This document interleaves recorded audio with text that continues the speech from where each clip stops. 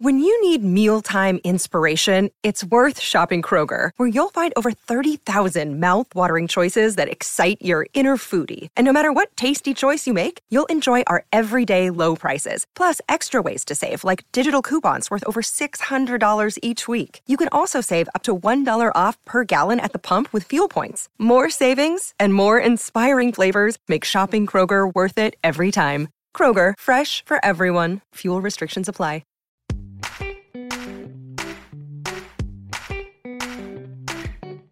Today's topic is off-brand for Theodora Speaks.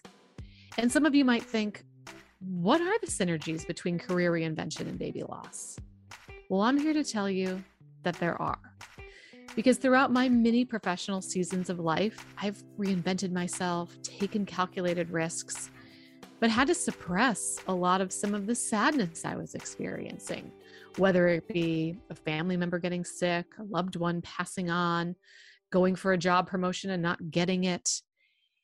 But during one of the many seasons of my life, when my husband and I were trying to start our family and conceive, we experienced a few miscarriages.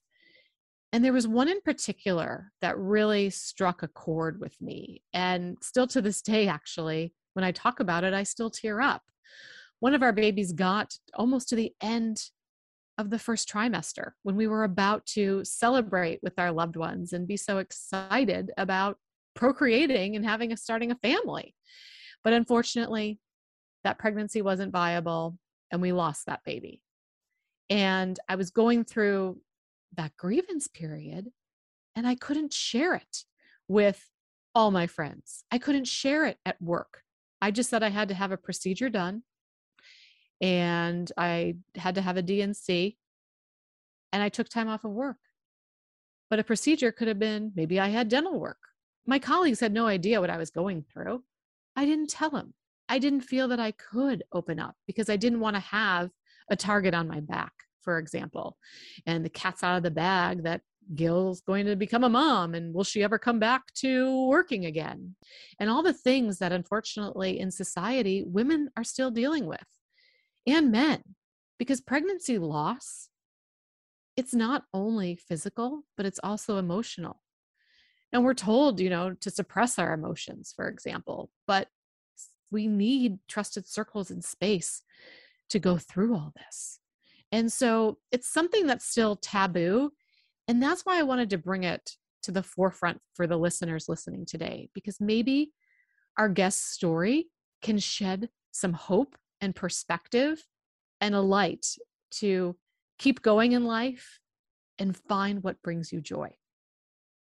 Our guest, Debbie Dannon, is an integral development coach, and she's the founder of Rebel Coaching Practice and Time to Flourish. And Debbie has this unique skill. She is lovely, but she can find treasures in ashes. Life's a messy world, but she can still find treasures. Debbie lights up a room and sparkles when you're in her presence. She's Jewish, Turkish, and British. And during one of her many seasons of life, during baby loss that she experienced, she never thought she'd dance again.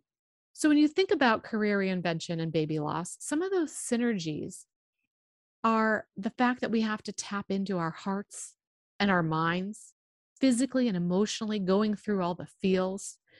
And baby loss does reinvent us. And it brings us to overcome grief. But before we overcome it, we have to go through it. And we have to stay in that murky water. And it's okay to do that. It's okay to be sad and to grieve and take the time. And everyone's time is different. Days, months, years. You never fully get over a loss. But if you can find the treasures in the ashes, like Debbie says, well, that's the beauty of life. And it helps us to be happy again and to have our hearts sing and to live the life we were meant to live. So listen, when Debbie addresses her inner critic and shares with us how we should address our inner critics, and we all have them, Debbie points out that we should embrace and comfort our inner critic because it's actually there to protect us and not hurt us.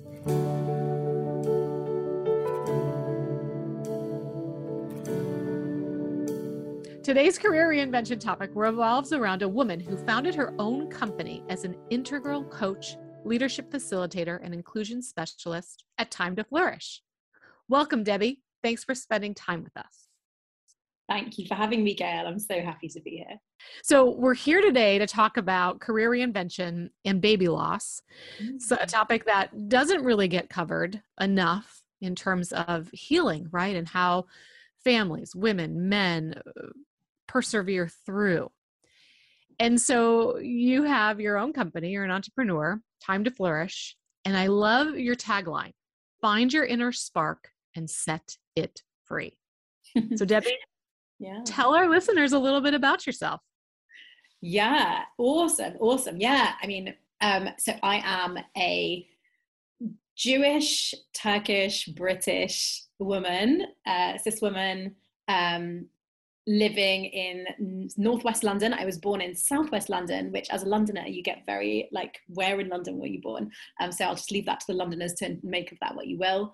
I'm bi, I'm married to a man. I have a daughter called Esley, who is just coming on 2 now. And I, for the past 4 years, have been an entrepreneur, initially a freelance facilitator, trainer, and coach. And also I had a partnership business called Trust Lab doing essentially diversity and inclusion end-to-end consulting. So diagnostics, then interventions, whether it be coaching or conversations, training, and then comms as well. That was with my business partner, Yasmin Akhtar, who I'm still very close with. Trust Lab, we decided to part ways with Trust Lab earlier this year. And I had already begun to train as a integral development coach, which we'll talk about when we get to the baby loss story, because it's so entwined. That decision was so entwined with what I was going through. And I certified, Esley came halfway through my certification. So I certified this summer after 2 years rather than 1. But I had already started to incubate Time to Flourish. And the purpose of Time to Flourish is that in a world that limits who we are and who we deserve to become, Time to Flourish exists to create a world where flourishing is the norm for our lives, our leadership, and our legacy. And I do this, given that the world is not yet a place where flourishing is the norm, I do this by sparking and inspiring rebel flourishing. So my sense is that if I was really to be frank, Gail, maybe I need a little more courage. Maybe one day it will happen. Maybe I will change my company name to Time to Rebel or Rebel Flourishing. But right now, I mean, it's sort of evolved that way. But I've come to understand that in order to flourish in a world that doesn't allow us to, that has narratives and structures and systems that keep us small and scared and internalizing a lot of rubbish, we need to be rebels. So I have both through my coaching, my one-to-one coaching, and increasingly through programs now, group coaching programs, I'm offering people the chance to step into rebel alignment, which is all about your strengths, leading with your strengths. And I learned so much about my strengths and how I, as a unique human being, rather than a generic human being, what even is a generic human being? There isn't one. Like what I had in me, I learned so much of in the kind of the years of building my businesses alongside just dealing with immense loss. So rebel alignment is about strengths and commitments. Rebel balance, which is about well-being and pushing back on narratives of performativity and comparison and really understanding our bodies and our minds and what we need. And rebel courage, which seems like we are both so in there. We're like, yes, come on, we've got to, before we can have confidence, we need to have courage. And that means speaking the truth. It means turning towards the things that are difficult. It means finding our ground, like we talked about. So when people say to me, oh, well, it's funny, friends of mine say, I mean, this is the last thing I'll say. When people say to me, oh, you know, the entrepreneurship thing is hard, but you know, Debbie, you're so qualified. You could always find work elsewhere. I'm like, yeah, but I couldn't find this work, which is my work to do elsewhere. You're passionate. So I totally realize that entrepreneurship and building your own thing isn't for everyone, but I do not know what I would do if I wasn't doing this work. I love it. I love it. So you said confidence as well. That's another step in my 5-step methodology is confidence, which is so important. And I also have clarity in there because you need to clear the cobwebs, get the clarity to then gain the confidence to have the courage to go, right? So Debbie, I'm curious, in life, what keeps you motivated? What keeps me motivated? So the shortest version of this story, I think, is something that my coach Justin says, which is the world is in trouble and people are wonderful. And it kind of like seesaws. Sometimes I'm like, what motivates me is the fact that the world is in trouble and feels like very urgent that we create a world where everybody can flourish, where flourishing is the norm. But sometimes we know that is not the case for lots of reasons that we'll talk about. But the other times the seesaw goes the other way, and it's because people are wonderful. I am very much a people person, and I draw a lot of inspiration from the world, from literature, from poetry, from music, from people that I meet.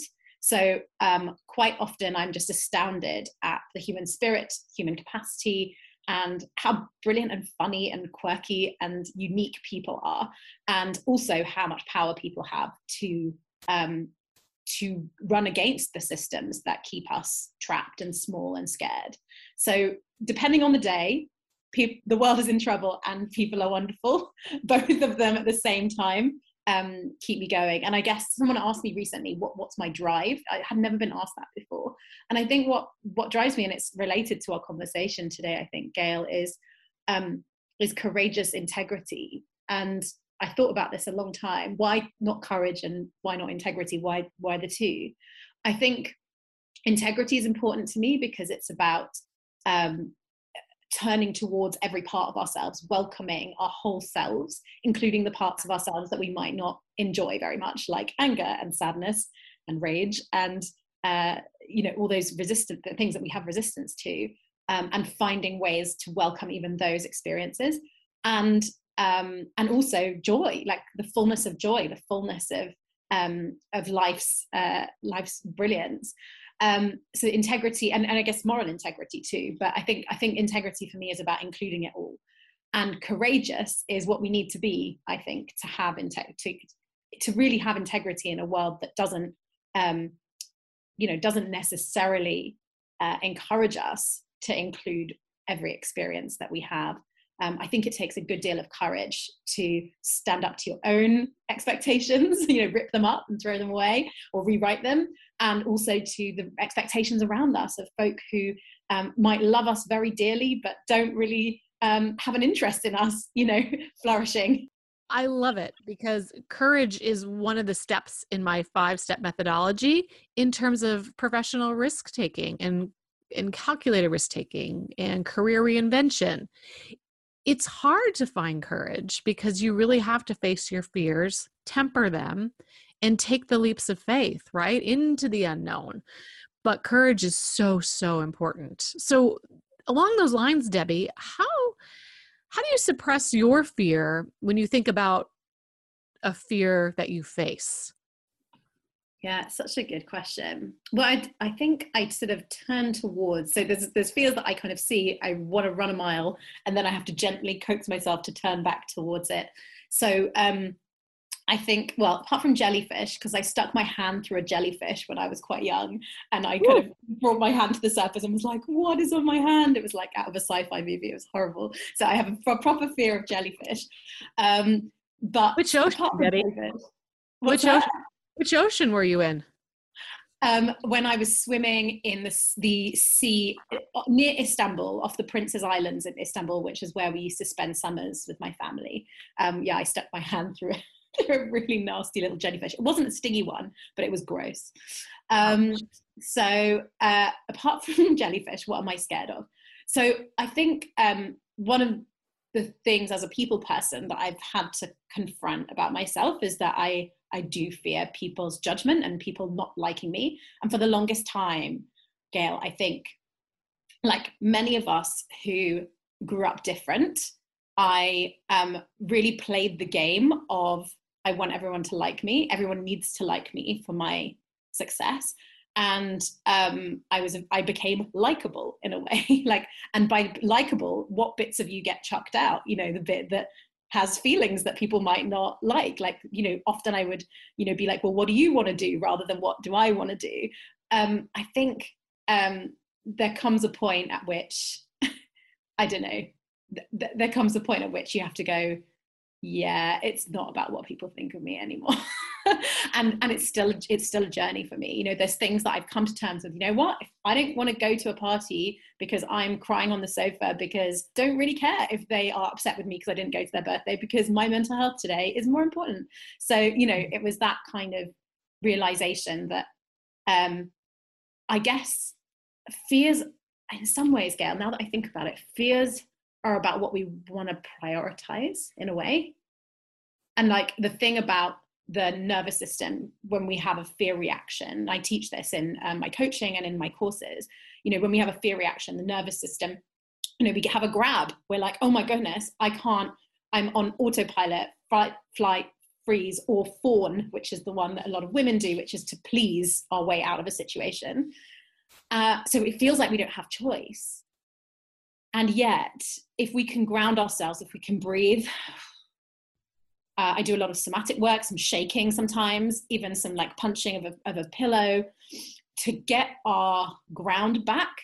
Then we can go, okay, what are my options here? And what do I want to prioritize? Do I want to prioritize my safety right now? Do I want to prioritize someone else's wishes? You know, and we can actually, the more times we practice that, the more okay, I think I've become, at least, maybe I can't speak for everyone, but I've become, and I guess I have helped clients to become as well.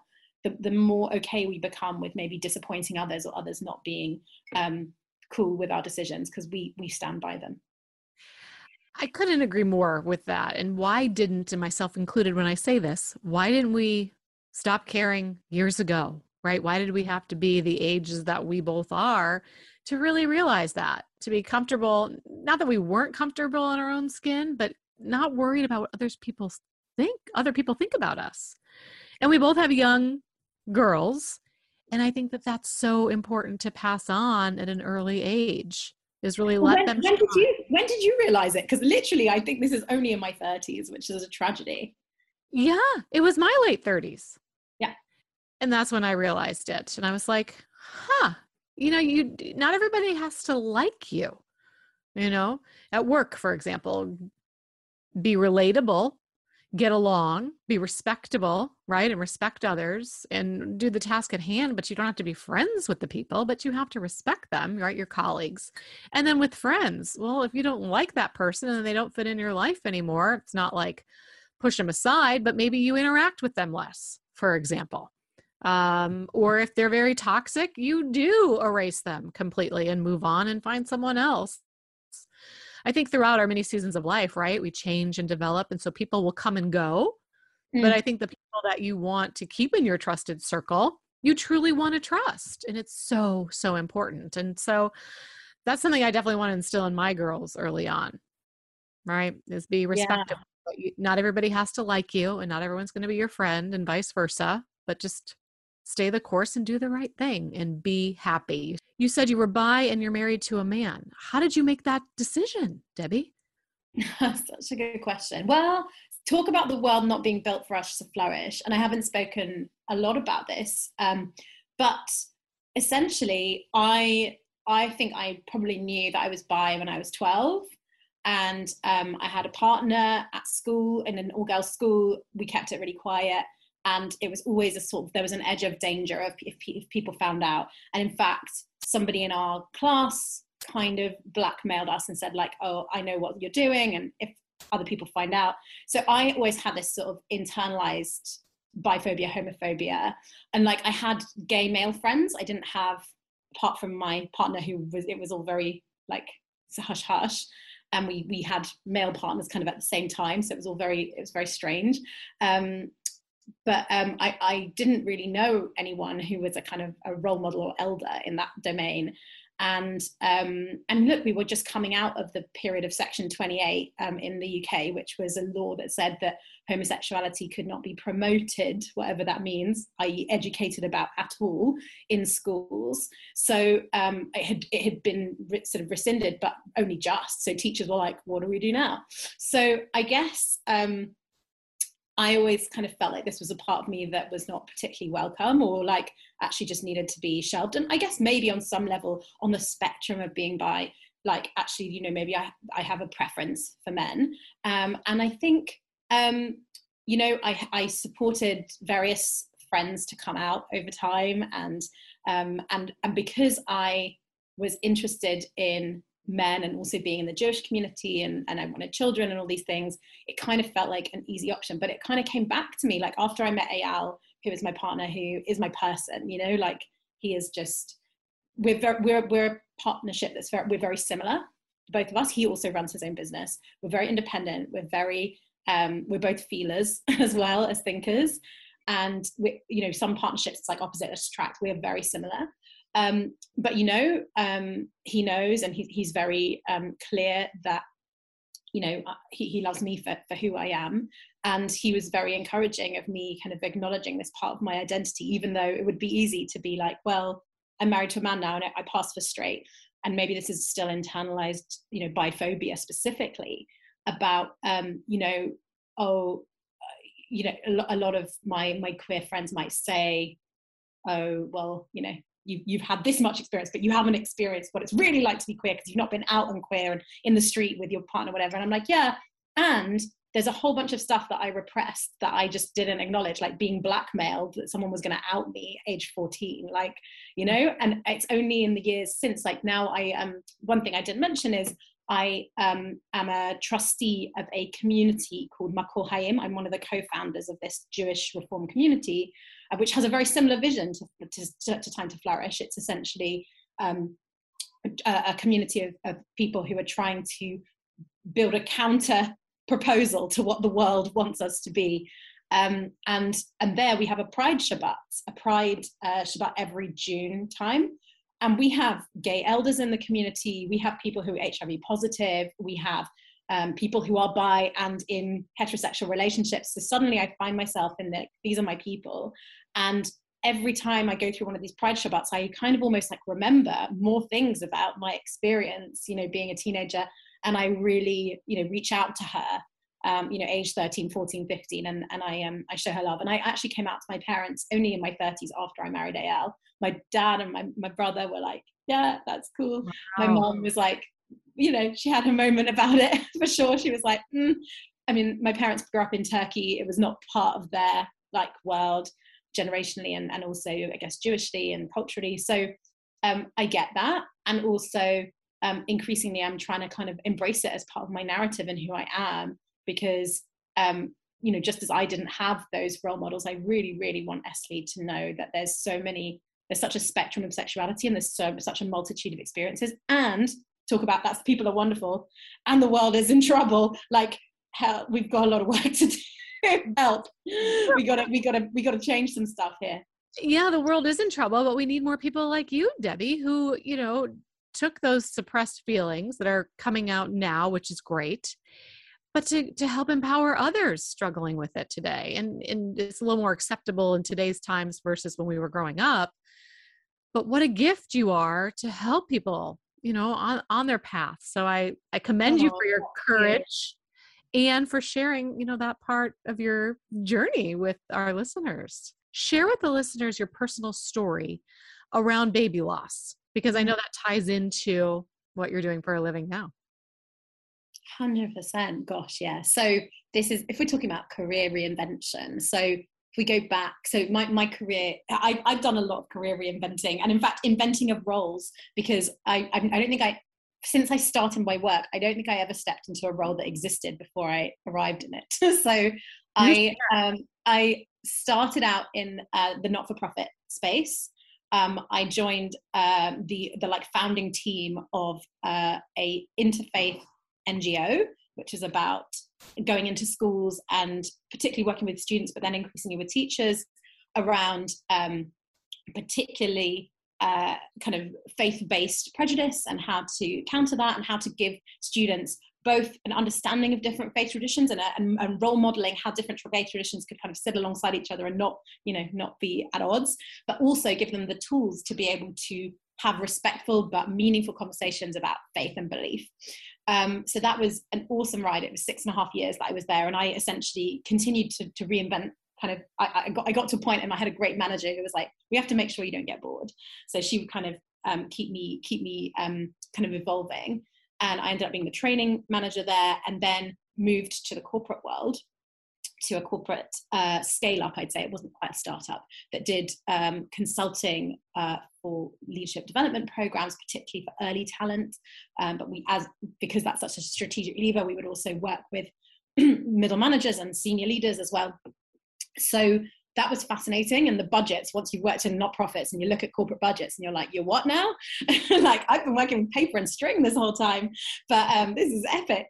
So that was great fun, and I learned a lot, but also I experienced burnout when I was there. So I had already had this experience of being not okay and being in an environment which kind of expected me. And there was this narrative of, you need to be okay because there's deliverables and there's clients and there's stuff. So I wrote about it on my blog, actually, under you are what if you are important. That's when I first got my first coach, my first integral development coach, which is what I now am. So Bobby really helped me to turn towards the difficult feelings, the anger, the betrayal, the feeling that this dream job wasn't maybe what I thought it was.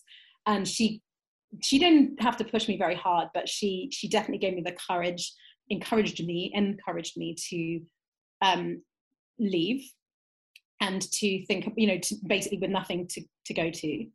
And I think that for me is like, if we're going to talk about baby loss, that for me is like my reference point for, oh, I can do hard things. Okay.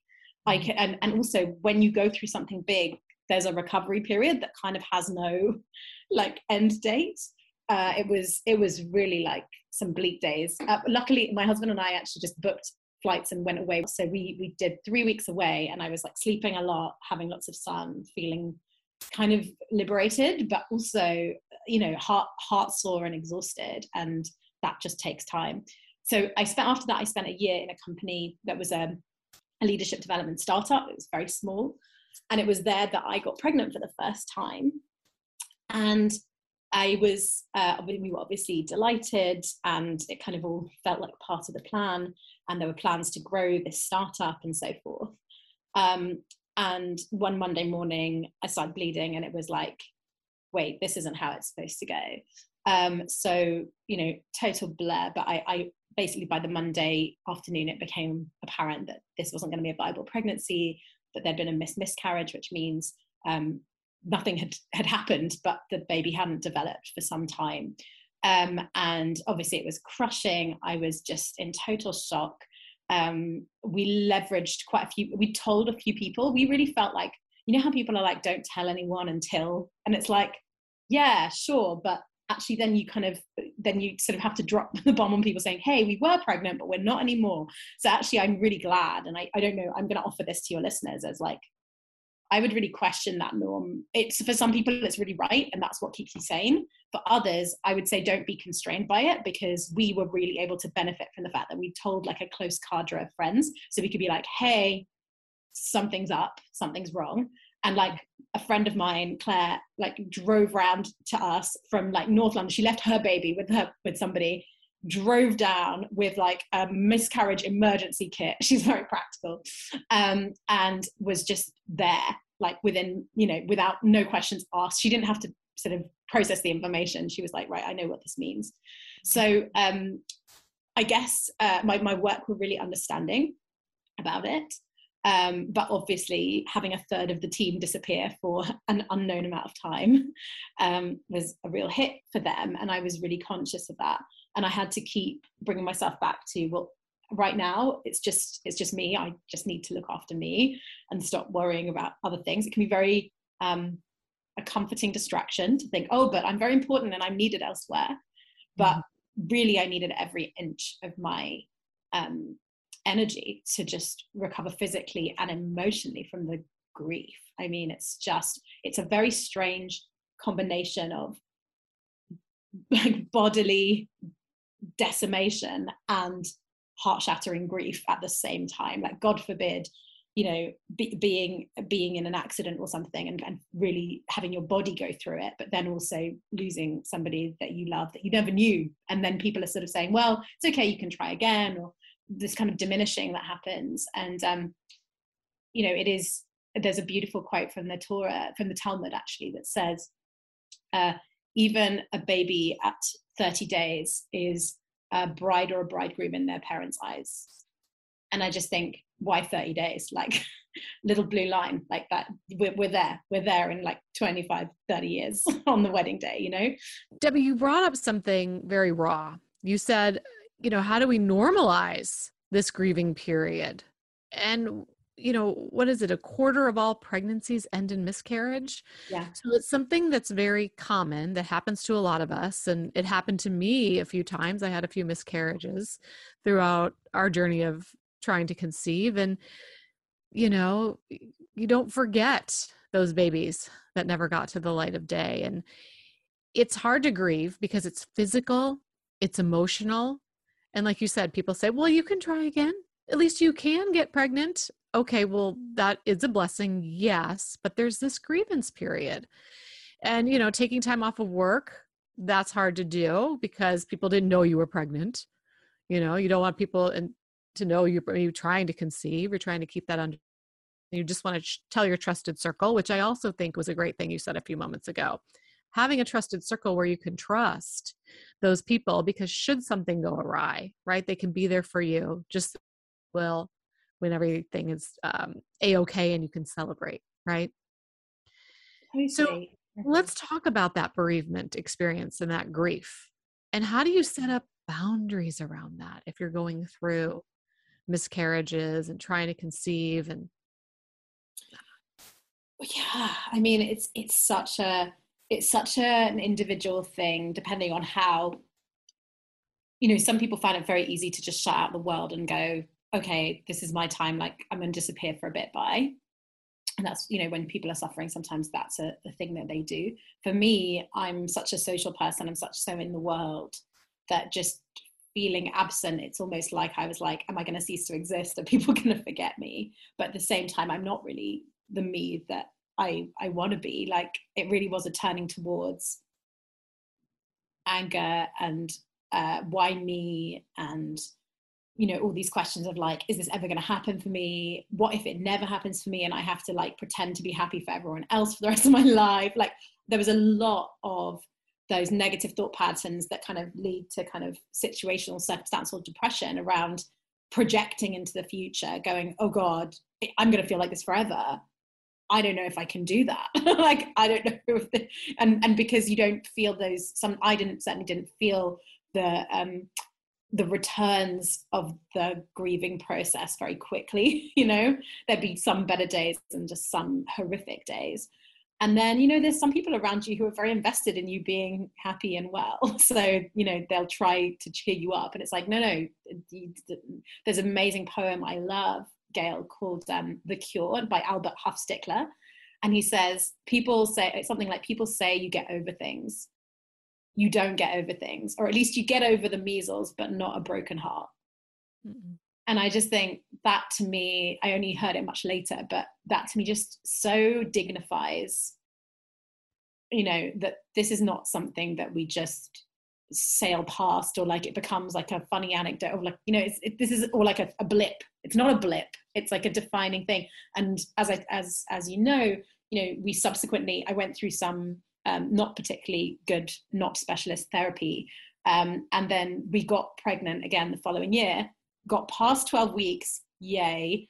And then at 18 weeks found out that this pregnancy was not viable because this baby had advanced by spina bifida, which would have meant that they might have made it to term. They may have lived a month. And it was just an agonizing decision that was, I guess, at that point, I was like, I really got into magical thinking, because I was like, oh, this has happened twice.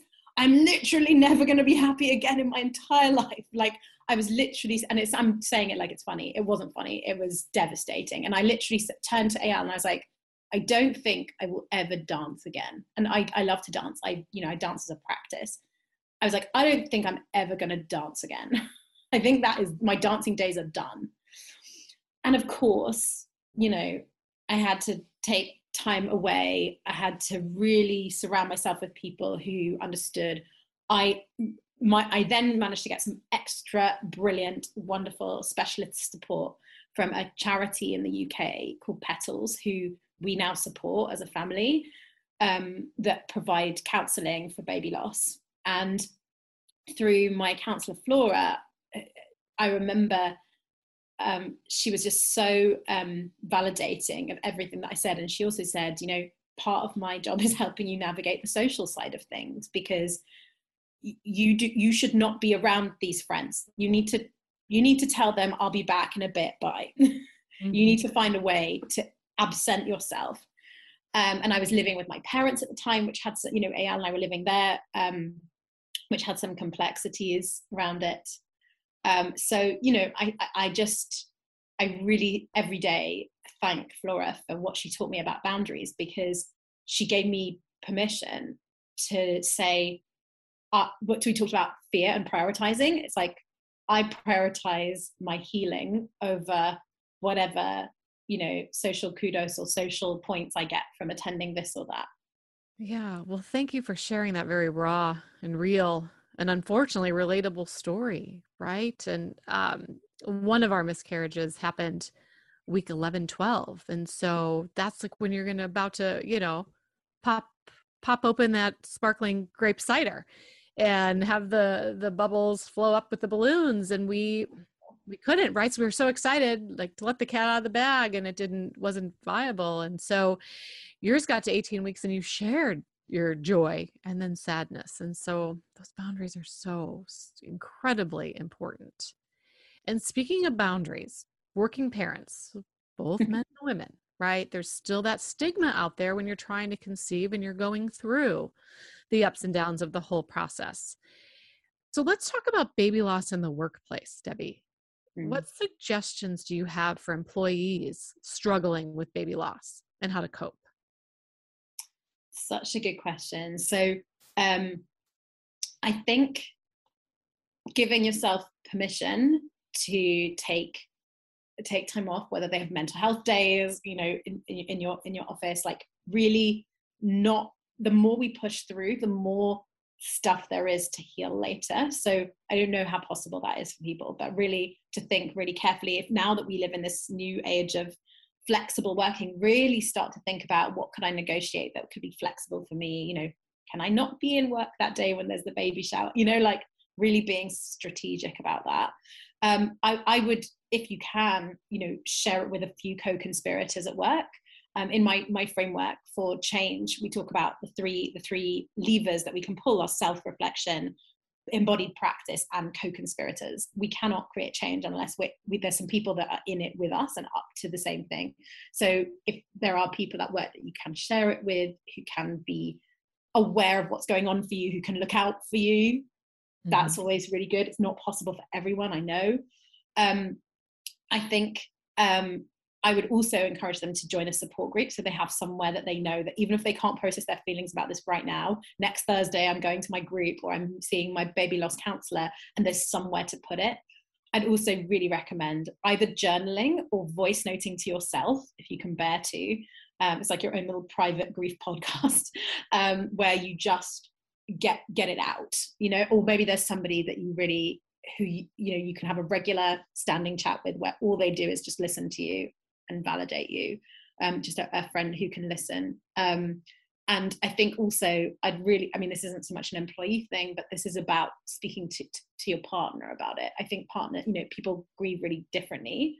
And I know, for example, my friends who are a same-sex couple, you know, they had multiple miscarriages before they had their beautiful son. And there was a lot of barriers to them accessing the support they needed, because it was like, well, which one of you is the real mother? You know, what a question, you know, like, this is two parents who've lost. And actually in my situation, like, Eyal wasn't actually allowed to come with me when I had the termination for medical reasons, which I thought was outrageous.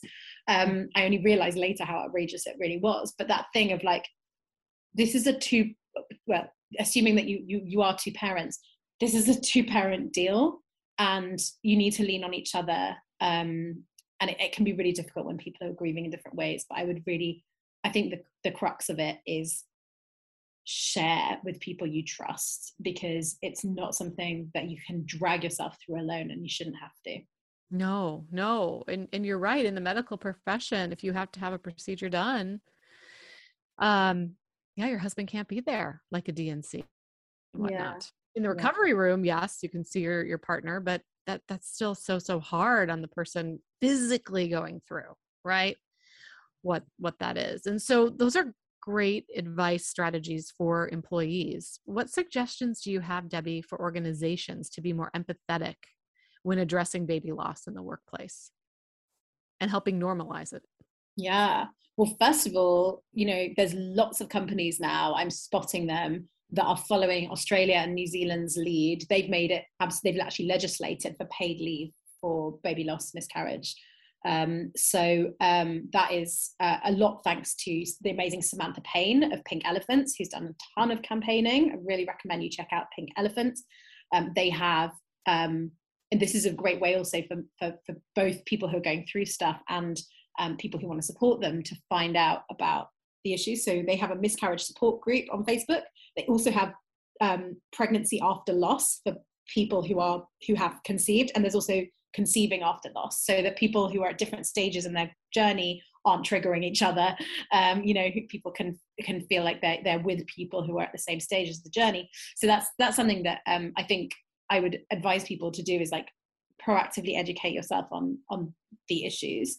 I think speaking about it when it's not a hot topic, like put it explicitly in the handbook, like if you experience miscarriage, like these are the things that are available to you. Is there access to counseling? Is there access to, paid time off?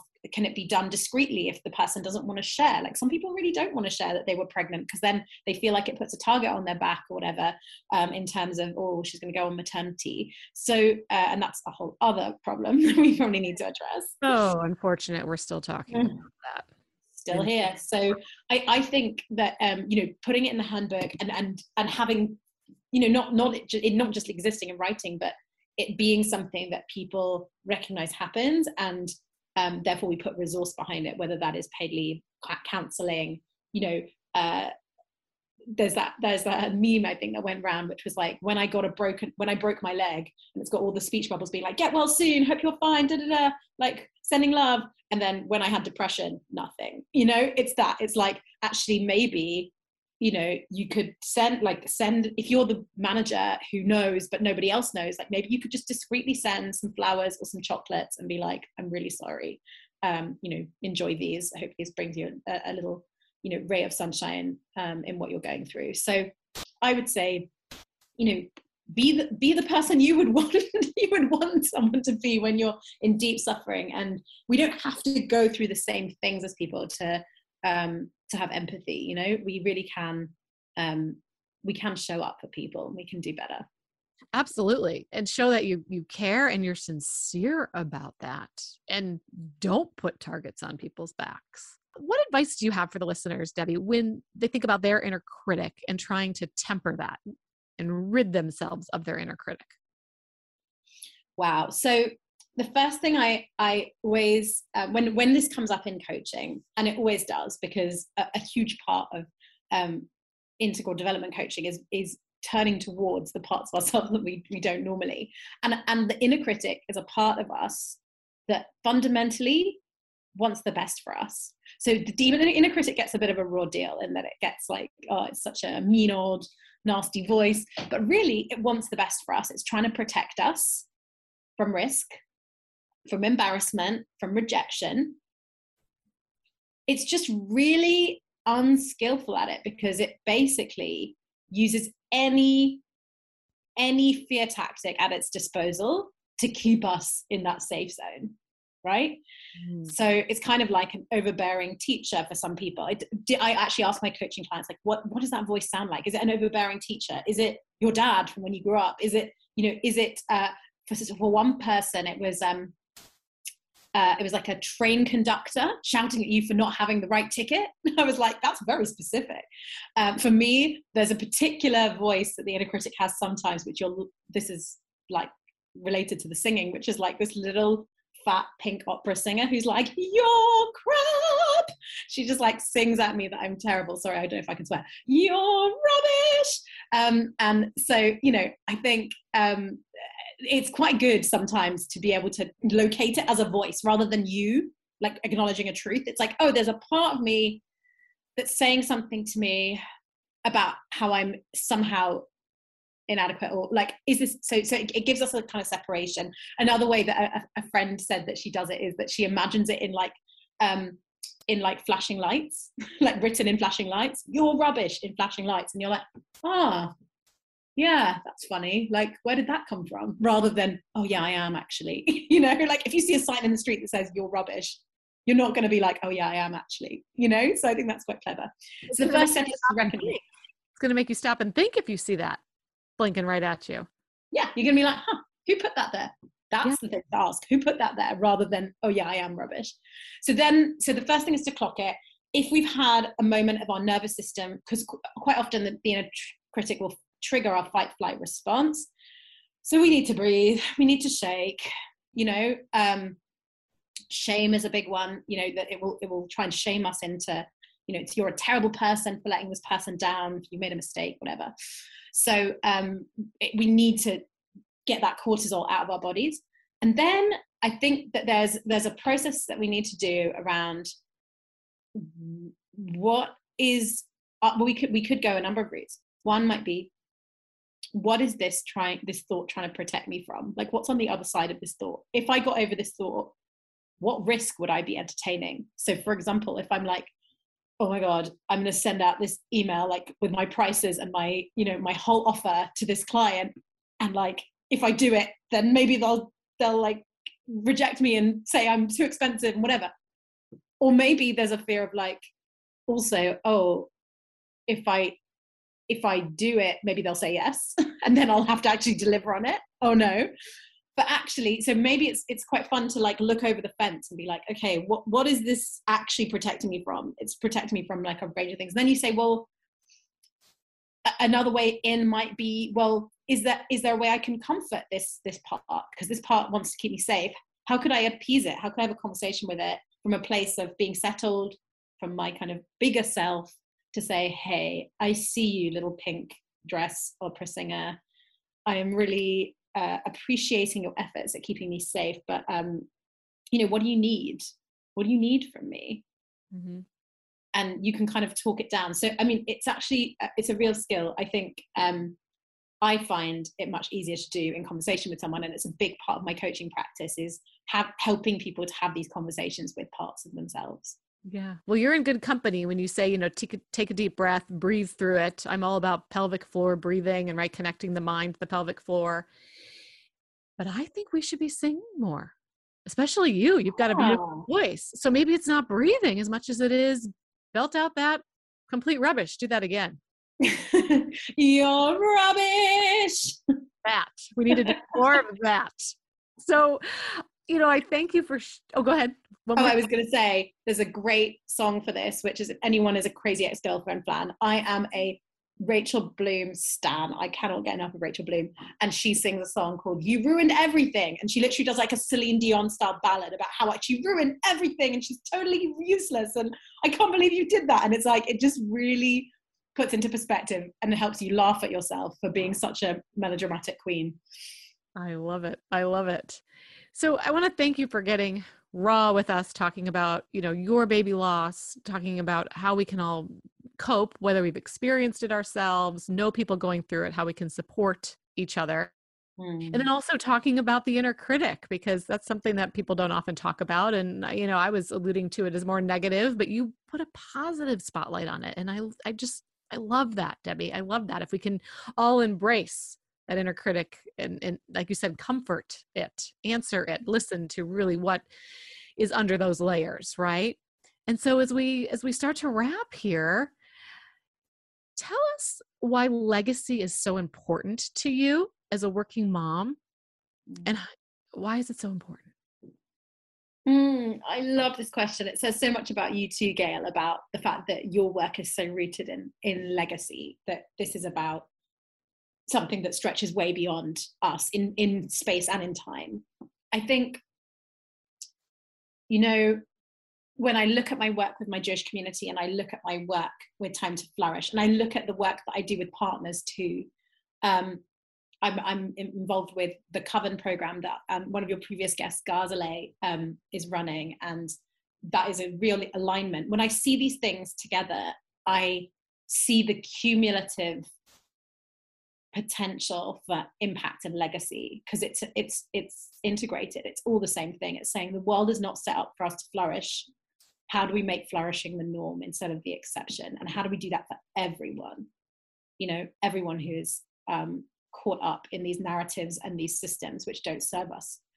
And when I think about my daughter, obviously, like, well, I'm gonna cry now, but you know, she's the one who got here. You know, Arby and Bumba didn't make it, Esli made it.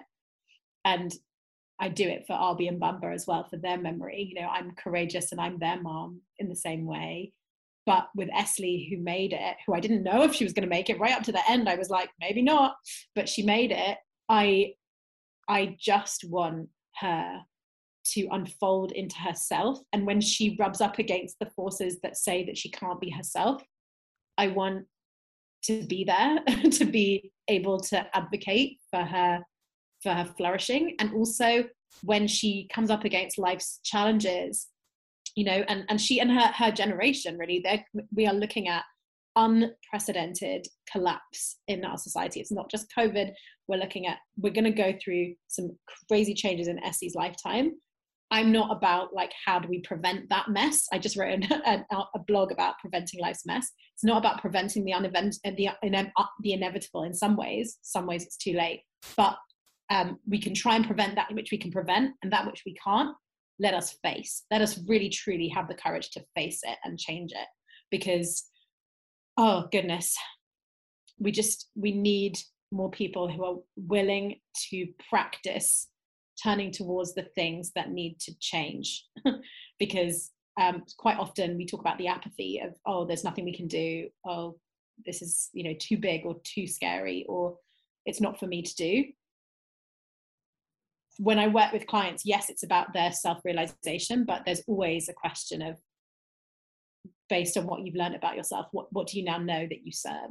What do you now know that you are committed to in the world?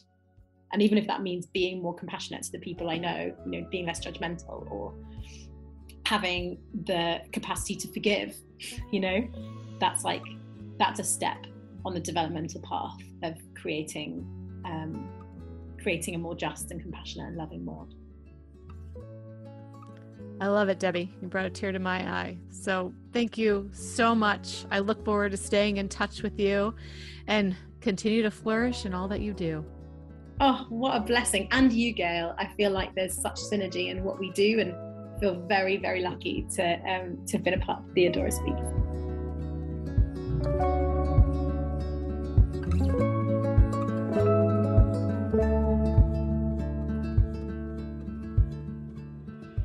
It is my sincere hope that you enjoyed this episode and you found the treasures in some of the ashes that Debbie sprinkled throughout the conversation today. And we could have gone much deeper, right, into some of her stories, but we wanted to go just deep enough to know that if you're struggling with loss, baby loss in particular, you're not alone. And to tap into those trusted circles and to tap into your courage and confidence and clarity. And if you are struggling on how to do that, to call one of us, reach out to Debbie, reach out to myself, reach out to your best friends, and we can help you, because we're all here for each other throughout our many seasons of life. The 3 key takeaways I want you to take away from the conversation with Debbie today are: let go of your fear of judgment. Stop being likable and wanting to please everyone and please your way out of situations to simply fit in. Shed some of that, and you'll just feel freer and lighter on your feet. Secondly, embrace and appease your inner critic. That's what Debbie encourages us to do. And lastly, Debbie points out that we need to teach our legacy how to flourish in this messy world.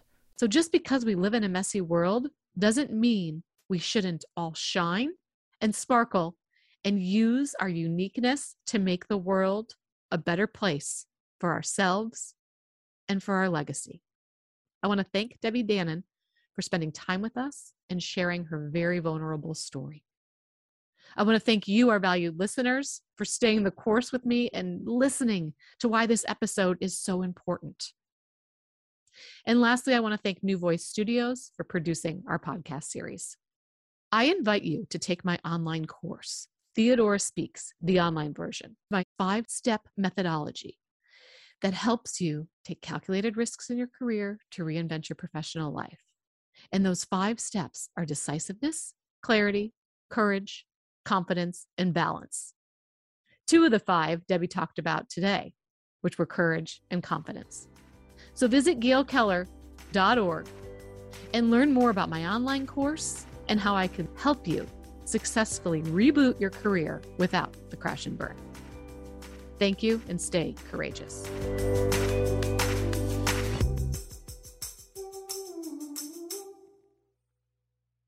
This podcast is a part of the C-Suite Radio Network. For more top business podcasts, visit c-suiteradio.com.